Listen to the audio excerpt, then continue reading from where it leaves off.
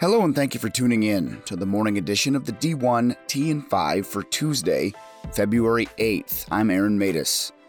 Temple AD Arthur Johnson says he's focused on enhancing the fan experience for Owls supporters and indicates marketing to on-campus students and moving the student section at football and basketball to better spots are key objectives.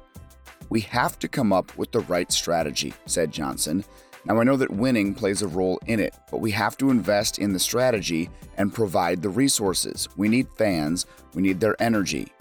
Macro level from Johnson. Making sure we provide the resources for our students to be successful, for coaches to have the resources that they need to be successful, and we need to win. We gotta win some championships. Georgia will not increase football ticket prices for the 2022 season, despite coming off a national championship year, general inflation in the market, the new $80 million football building, and renegotiating head coach Kirby Smart's contract with CAA's Jimmy Sexton. Dogs AD Josh Brooks explains why. We have no plans to increase home game ticket prices or concession prices for the upcoming season.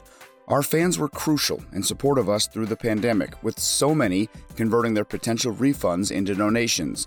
That allowed us to keep providing our student athletes a first-class experience. Scanned attendance for Kentucky men's basketball at Rupp Arena has exceeded 15,000 only one time this season, as a subpar home slate has some Cats supporters frustrated. UKAD Mitch Barnhard on next year's men's basketball schedule. There's still going to be those moments where we're going to want to play in Madison Square Garden, or we're going to want to play in Chicago or Vegas, something like that. There's a couple of those games we want to play, but at the end of the day, we also have to have enough of those games in balance back in Rupp Arena. We've heard that message, and we're endeavoring to get a little more balance on that schedule, so we need to do that. Florida State AD Michael Alford on the timing of the Noles' new 150,000-plus square foot football operations building. We have an aggressive timeline. We're working with the president. We know it's a priority with Chairman Peter Collins, President Richard McCullough, and myself. We need to get this facility built. I hate to put a timeline on it, but we're on schedule to break ground in 10, 12 months to start digging.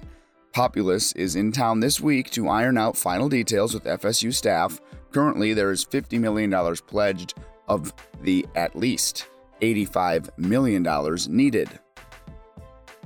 Oklahoma State softball will have a new turf outfield, new outfield fence, and protective netting behind home plate in time for the March 4th home opener. Head coach Kenny Gajeski. In all essence, it's just helping us get through because it's not enough. It's really not enough. We need to keep jumping in. We need a new stadium. That's coming. Everybody here knows that. I'm not trying to beat a dead horse. We've engaged a big firm to kind of do a master plan. I don't know how much of that is out there, so I probably ought to stop, but that's going on. I gotta think that softball is right up there at the top of that, but I'm not committed to the turf and fence being the end. I can tell you that now. Ohio State will install a new field in Ohio Stadium this summer and a matching one at the Woody Hayes Athletic Center a few months prior. Fans had a large part in the turf design. The department engaged Buckeye Nation in October 2021 to send in fan-inspired design concepts for the field. More than 1,300 designs were submitted, and elements most favored by fans include the Block O at midfield, incorporating Buckeye leaves, and scarlet end zones compared to suggesting gray end zones. All three of those elements, plus others favored by fans, are included in the new design that was ultimately determined by an internal panel. Ole Miss ended fiscal year 21 in the black by over $17 million on $127.3 million in revenues over $109.7 million in expenses. Year over year, it was a $22 million increase on the top side and a $4 million decrease on the bottom. The one-time SEC distribution of over $37 million for the Rebels certainly helped. As for Buffalo, a small surplus was generated with about $36.27 million in revenues and $36.21 million in expenses from July 2020 to June 2021. Bulls AD Mark Allnut.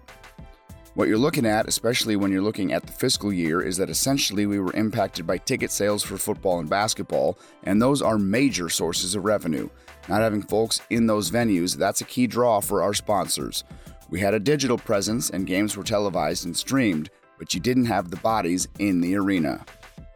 This and more in your D1 Ticker email. I'm Aaron Matus, and this has been the morning edition of your D1 TN5 for Tuesday, February 8th.